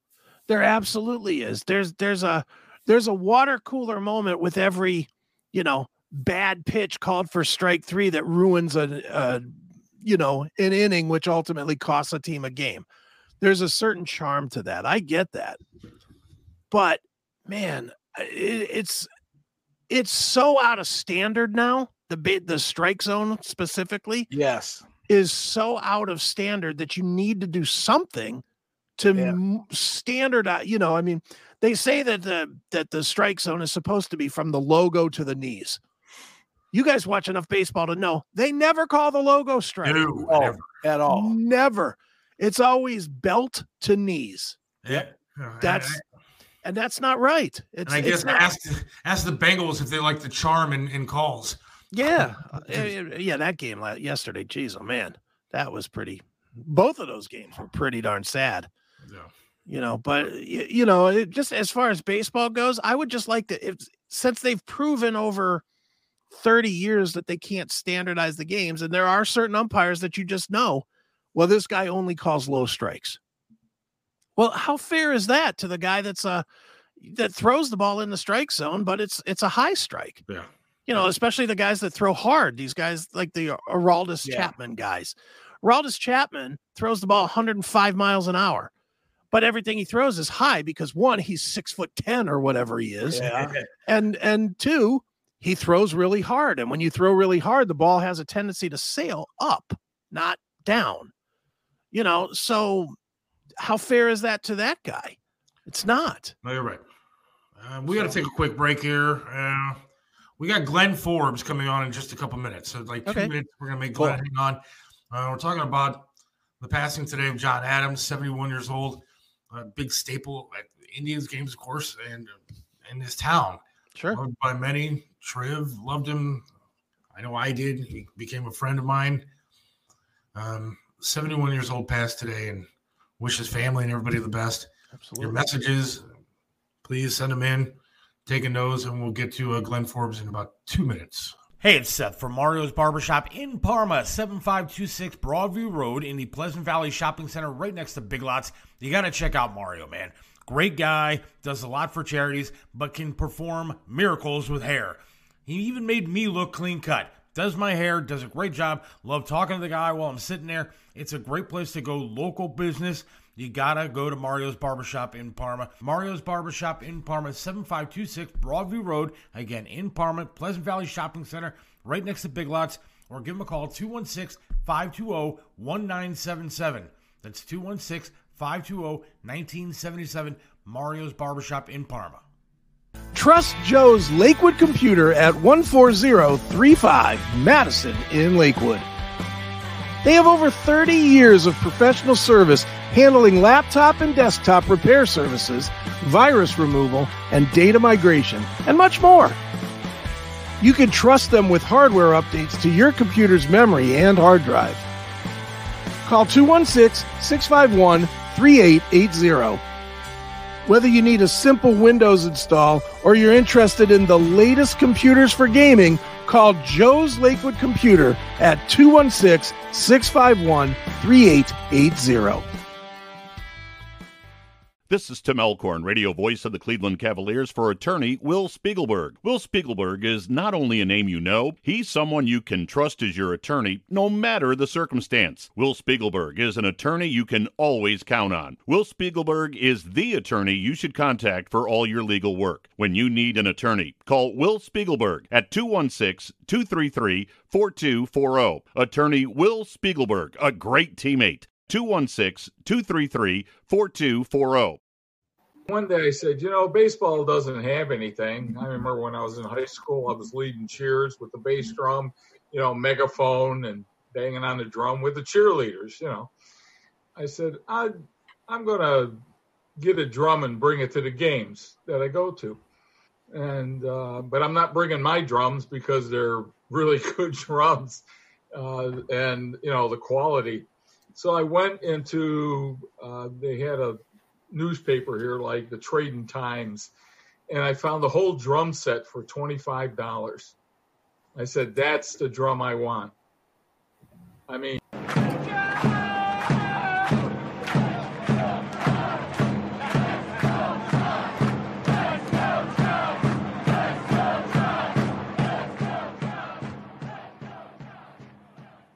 All right, so we are back. Seth Williams Show with Mike Selka, Chris Aiken with us. And we are being joined by Glenn Forbes. Glenn Forbes, Thank you for the audio today. Idea Stream, WKSU supervising producer. Is that correct? Yeah, thanks so much for having me. I just wanted to stop on and say thanks to John Adams. I mean, as you guys could hear, I mean, even after I was fired by iHeart, John continued to help me with a lot of the projects that I was doing for what used to be WCPN, now WKSU, Idea Stream Public Media. And obviously there was a lot of national interest, right, in the name change. And it was kind of a long process, right? They first announced the name that they were going to change the name in the summer of 2020.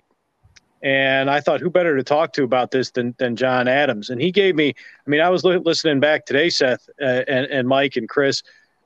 He gave me 40 minutes of just great raw audio. I mean, and a lot of the clips I sent you and a lot of the clips that I pulled today for some of our newscasts on WKSU was just the guy loved Cleveland. And was he for the name change? Not really.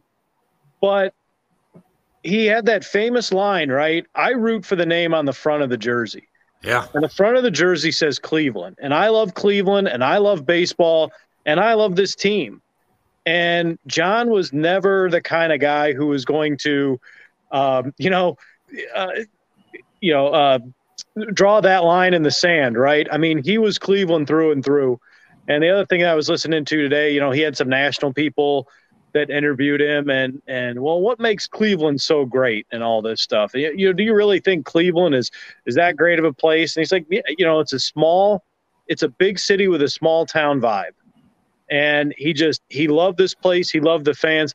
The most amazing thing to me was, we would go out for opening day playoff games. And of course, I mean, Seth, we were there several times throughout the season too. Oh yeah. And he would always come, he would always bang the drum. Triv, of course, was really popular when he was there, but I don't think anybody was more popular than John Adams when he had the drum. Not Carlos Baerga, not Travis Hafner, not any of the former players.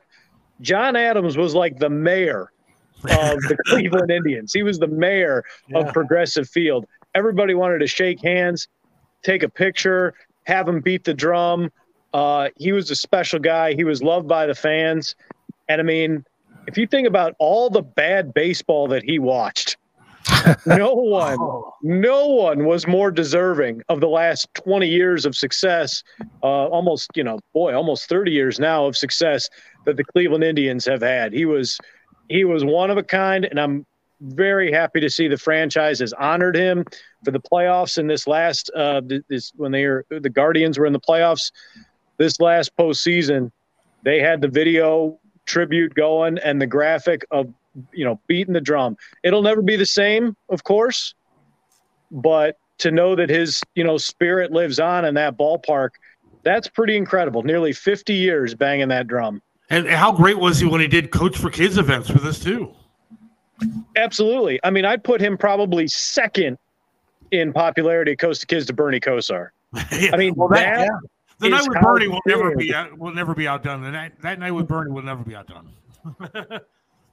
The pictures that people want to take with Bernie, I mean, that we could have had a separate benefit just for pictures with Bernie. Right. But I mean, beyond that, think about that. This is a guy who, he didn't play, obviously, but he was synonymous with Cleveland baseball. The opposing teams knew him. The opposing broadcasters knew him. Terry Pluto, of course, the great columnist in our town,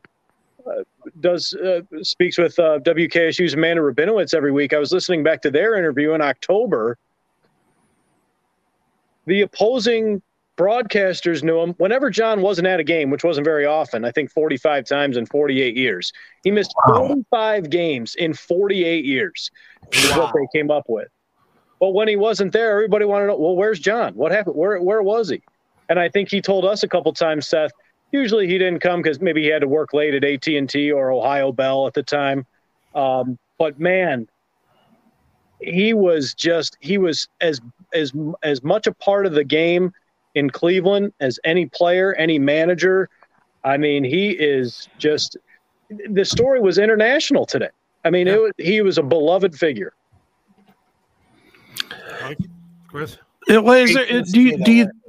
you think that there's anybody coming, not necessarily coming up, but in town that represents the town the way that John did, or between him and Michael Stanley and Triv passing, has that era just ended? That's sad to think about, Chris, because I was thinking, and Seth, you know this better than anybody, how quickly things can change in the span of 5 years, in the span of 1 year, in the span of 6 months.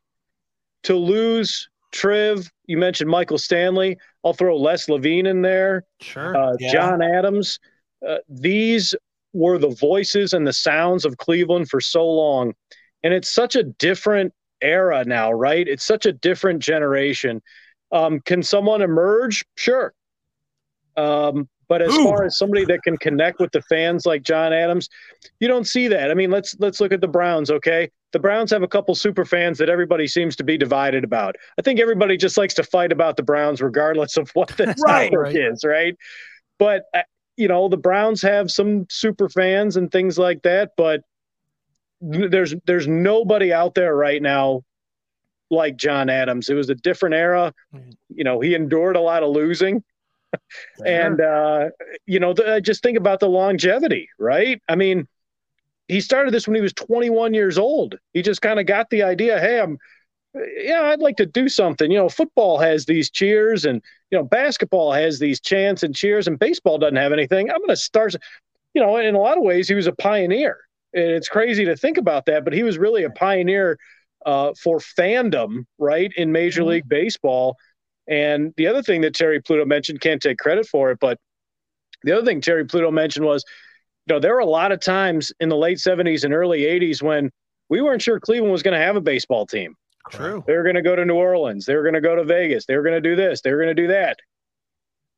John Adams was the constant. And the fact that he was able to move with them into that ballpark and see that golden era of Cleveland baseball in the late 90s, it was remarkable. Absolutely remarkable. How about for the future? I want to see in a Ken Ganley Kia chick. Just kidding. Mike, do you have any thoughts on commercialization that you'd like to share? Well, I was trying to think too about somebody that could actually be an up and coming icon in this town. Other than myself, I can't think of, there you go. Nick Camino on channels. I mean, I don't know where we go from here. I really don't. Big Chuck and Little John are the two remaining real icons in this town, but I don't know where we go from here. Maybe Ken Carman. He's local. He's local through and through. I think Ken is very, very good. Very good. And, we'll see if he remains here. I'm sure he has options, just like Pete Franklin or like Triv. Mm-hmm. I'm sure Ken will have his options to move on, but maybe, the Pete Franklin can serve as a cautionary tale, right? I mean, he never was able to duplicate that success when he went to New York. Mm-hmm. But Ken is popular on the Fan. Ken is popular on the Browns broadcast. Now he's on Fox 8. Sometimes I'll text Ken and I'll say, leave some jobs for the rest of us. But Chris, you're right. I mean, here's a guy young in his career.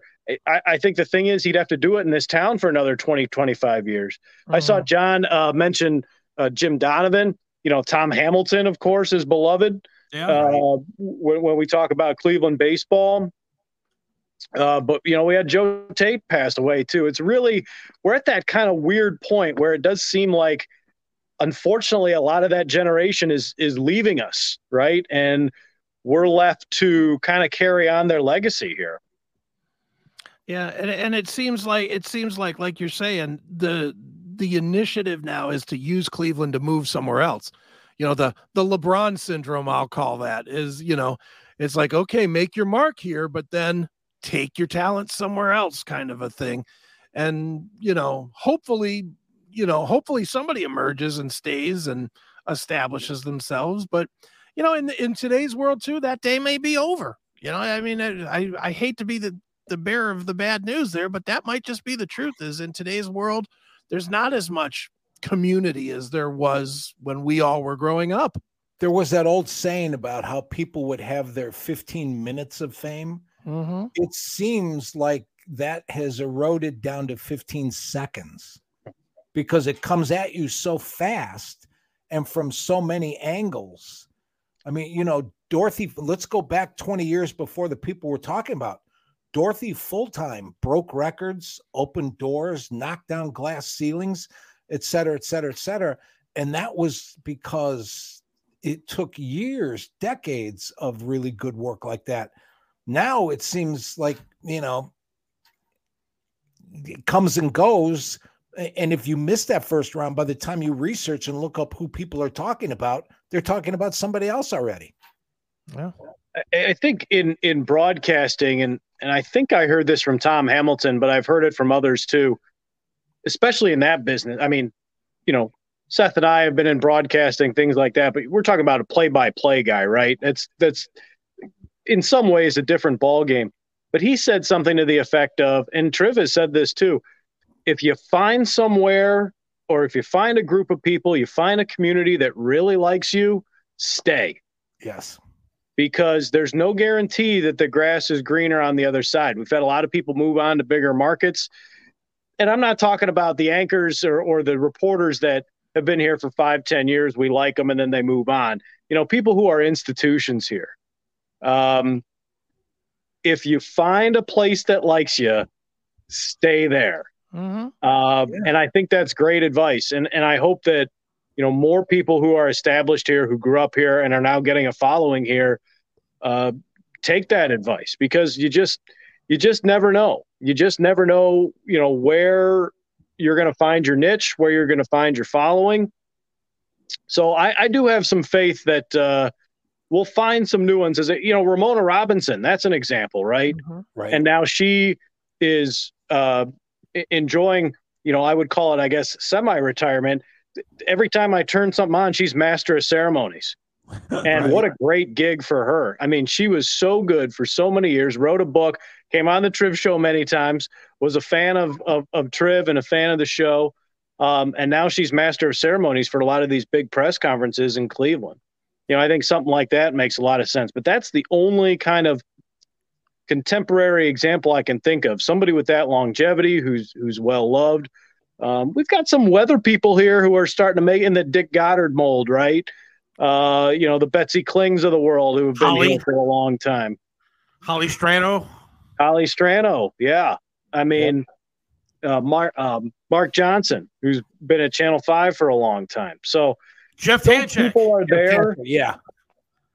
Jeff Tanchek, who I took my shirt off for one day on the Triv show. Cool. Jeff's really funny because it seems like if the weather's good, if it's going to be a nice day, it's just like really boring to him. He really loves being able to say, "Oh my God, it's going to be severe weather and it's coming this way." And it's like, it snowed last year, Jeff. He's up. When that sports coat comes off and the sleeves are rolled up, Yeah, you know there we're you in go. for it. Right. When Tanchak's on. So do you think the Guardians have anything planned as far as a tribute or anything going forward for John, or do you think they're going to do something throughout the season? Have you heard anything, or what? Yeah, you know, they came out with a very nice video today, voiced by Bob DiBiasio, who's one of the best PR people in the country. And, you know, speaking of, you know, I'm sure Bob DiBiasio is a guy who could have gone on to a bigger market, right? But I mean, he has stayed here and has just been an incredible public relations man for the Indians for Indians and Guardians for a long, long time. They had a nice video that came out today. He was, you know, one of the few non-players inducted into the team's Hall of Fame. He's got a plaque up there. And as I mentioned, you know, they were keeping the drum beat going during the postseason with, you know, a little video graphic up on the big scoreboard and kind of piping some of that sound in. My guess is they'll continue to do that. I think they will also probably, I think it's likely, I don't have any inside information, I think it's likely they'll do something for John on opening day, something additional. I think the nice, as as difficult as the last year and a half have been for John, I think it was great that he was able to see and experience the love, right? He was able to see the team honor him. He was able to see what he meant to the team. And the other thing about, the pandemic year, I guess the team did, according to John and Terry Pluto and everybody, the team did invite him to come to the game when other people weren't allowed. And John said, no, I mean, I'm a fan. First of all, he wanted to be safe. He wanted everybody to be safe throughout the pandemic. And that was first and foremost. But secondly, he's like, no, I'm a fan. If the fans aren't supposed to be here, I'm not going to be here. And, unfortunately, he always wanted to make it back to Progressive Field. As of October, that was still his goal, to try to get back to Progressive Field. And obviously, we plan and God laughs. So it's unfortunate that he was not able to make it back. But I tell you what, knowing John, and I know there are a lot of people out there who knew him a lot better than I did, but knowing what I know of John, it had to just fill him with joy and gratitude that the franchise and the fans thought that much of him. He was able to experience that love and that appreciation before he passed on.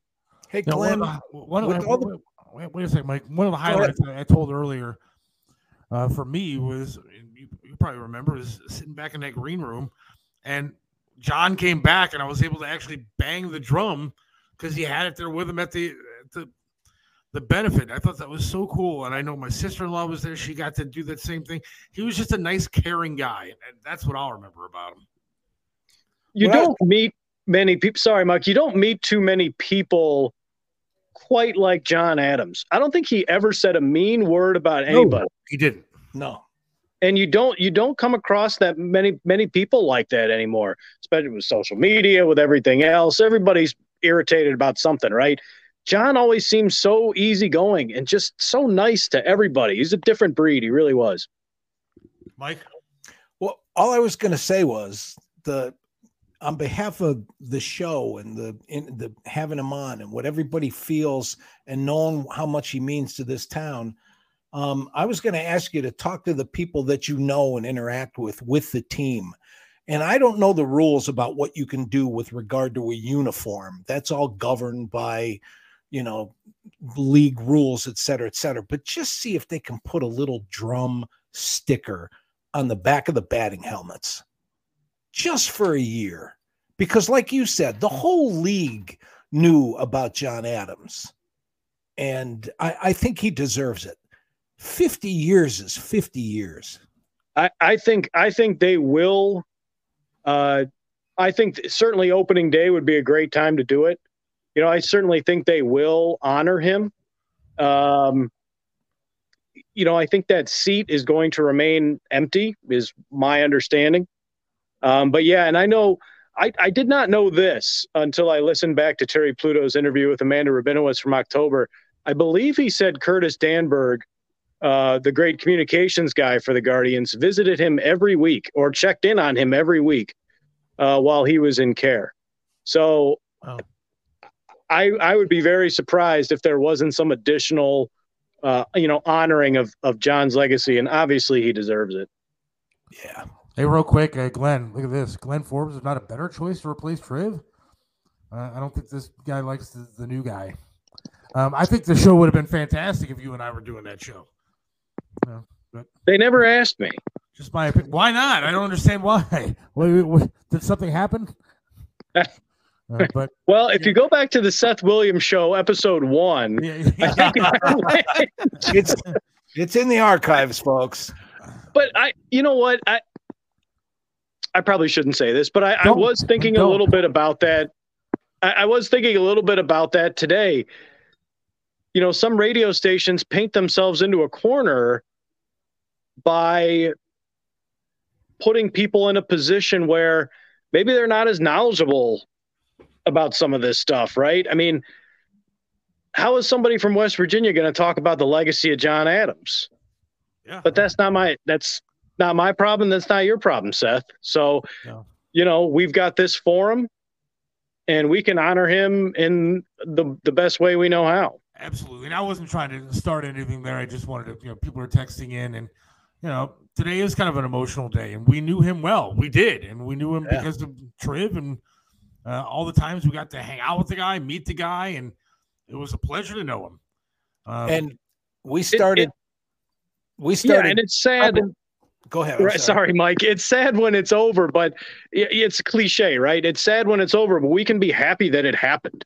We can be happy that we have those memories. We can be happy that, John Adams was banging the drum for us.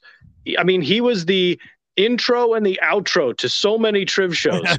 Just him. And then Triv saying, I think John Adams is around here somewhere. Do you hear I remember that. Do you hear that drum? That was just why that was, though, Glenn. You know why John Adams was the intro to so many breaks that we did? Because Triv didn't trust me to play good music and thought that I was lazy and thought it would be much easier just to have John play the intro than it would to have me come up with something. But it was still a great thing. I think there's some truth to that, but maybe not as much as you think. Nice. Well, Glenn, I appreciate you coming on. I really do, and you're still a good friend of mine. And tell everybody where they can listen to you, what you're doing, and where to find you and everybody around you. Yeah, so as I mentioned, WKSU Idea Stream Public Media, 89.7 or 104.9 here in Cleveland. Doing a little bit of everything in the newsroom there, handling our local hosts. Amy Eddings, Jeff St. Clair, and Amanda Rabinowitz, who I've mentioned a couple times. She's such, she has this great relationship with Terry Pluto, and it's been great to have them under the Idea Stream Public Media umbrella. And again, we believe now, understanding, we do have a lot of national programming from NPR, and I understand that some people in this audience may not be completely on board with that. But I would say that, give our local newscast a chance, top and bottom of the hour. And, like tomorrow, we're going to run the Governor DeWine's State of the State address live. So, we've got a lot of local coverage, a lot of good state coverage. Sound of Ideas is our local program at 9:00. So, yeah, and we've got a bunch of repeaters now. There's no way I can remember all of the frequencies of the repeaters, but if you're in Worcester, if you're in Norwalk, if you are in Thompson out in Geauga County, if you are in Mansfield, you can get a very clear reception for WKSU thanks to all the repeaters that we have. And I really appreciate you having me on. It was tough when I heard the news. And you're the first person I thought of, Seth, and you're the all the good times that we had, with John, and you mentioned the benefits. And I mean, he was always willing to help, always, not only the show, but, the charities. And he was just a people person. I mean, he loved talking to fans. I never once saw him get irritated at the number of fans that were coming up to him at the ballpark. That just wasn't his nature. We actually showed a picture earlier, maybe pretty emotional, a little bit teary, of Triv and John together, and it was super cool to see because I recognized the lights at the Hilton Garden Inn in Twinsburg, and seeing those two together. And I talked about it earlier. I'll say it again. I know those two are talking baseball together right now, and that's kind of cool to think about. So, absolutely, John has joined Triv on the other side, and it's kind of nice to think that they have each other to talk to. Yeah. So I appreciate it, Glenn. Thank you. And I'll talk to you soon. Thanks so much. God bless John Adams. And thank you guys so much for letting me come on and share some of these memories. Thanks, Glenn. We'll talk to you.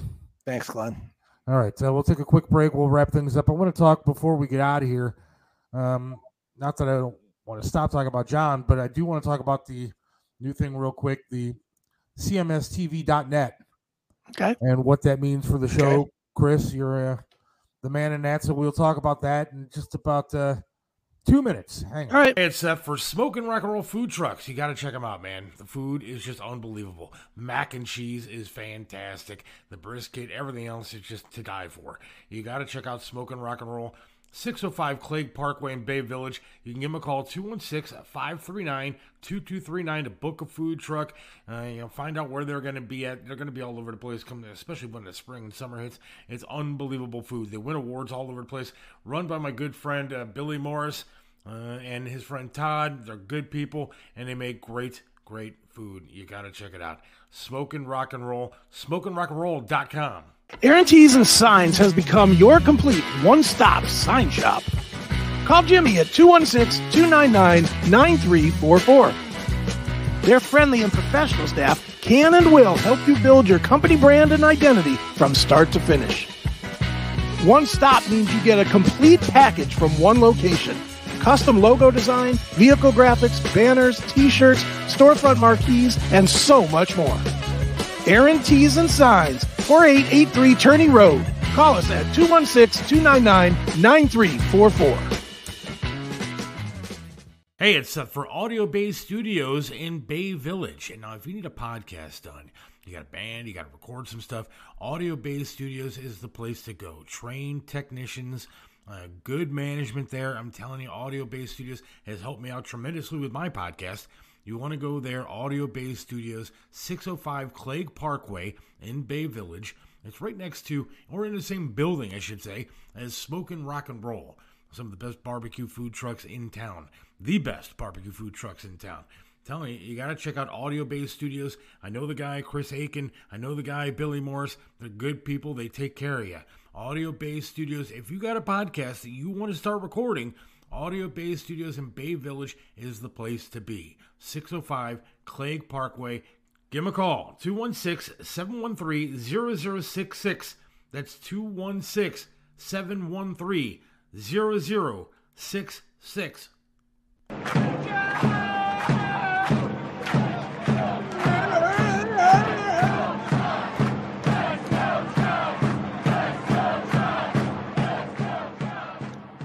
Right back here on the Seth Williams Show with Mike Saka, Chris Aiken joining us, and we're about to wrap things up.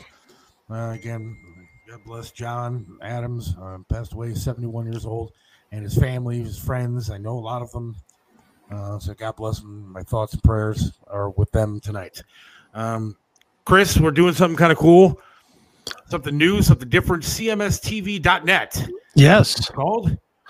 Yes, why sir. don't you explain to everybody what that is? Well, because I don't have enough on my plate, I keep taking on more stuff to do.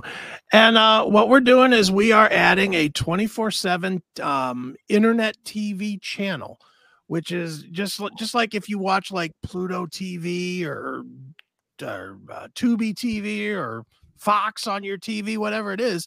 It's going to be a 24/7 channel that's going to be playing various shows. The various shows, we've got 10 shows in the CMS network. They're all going to be on it. Once we're in beta right now, but people can see it, they can check it out over at cmstv.net. And as far as the Seth Williams Show is concerned, you guys will be airing, you'll be airing live on Mondays and Wednesdays on it, as well as Tuesday, Thursday, and Friday. There'll be rebroadcasts of the various shows of the Seth Williams Show. So pretty much every day from 5 to 7 p.m. will be the Seth Williams Show on CMS TV. See, that's awesome. I am pumped about that. I'm looking forward to checking that out. See, this is how we expand things and make things go. Mm-hmm. Yo. So yeah, you don't need TAM's money to make a quality show. We'll do it without them. Yeah, no, we don't need their money to do a quality show, but we need their money to survive and eat. Yeah, to quality eat. Yeah. Right. I wouldn't even say quality eat at this point. Period. Period. Right. To put gas in the car, one of those things. Sure. Still looking for sponsors. So now, if you are a sponsor or want to become a sponsor, you can email us or just, Seth and Mike at outlook.com. That's right. Or SethWilliams32 at yahoo.com. If you want to be a sponsor of the show, we are looking for sponsors. And now we are expanding to a TV broadcast, if you will. Yes. CMSTV.net, and it will be on 4 or 5 days a week. Yeah. Rebroadcast, whatever. Well, the show will be on 5 days a week, but there's programming 24/7 that they can get involved in, and they can contact you to get all that handled.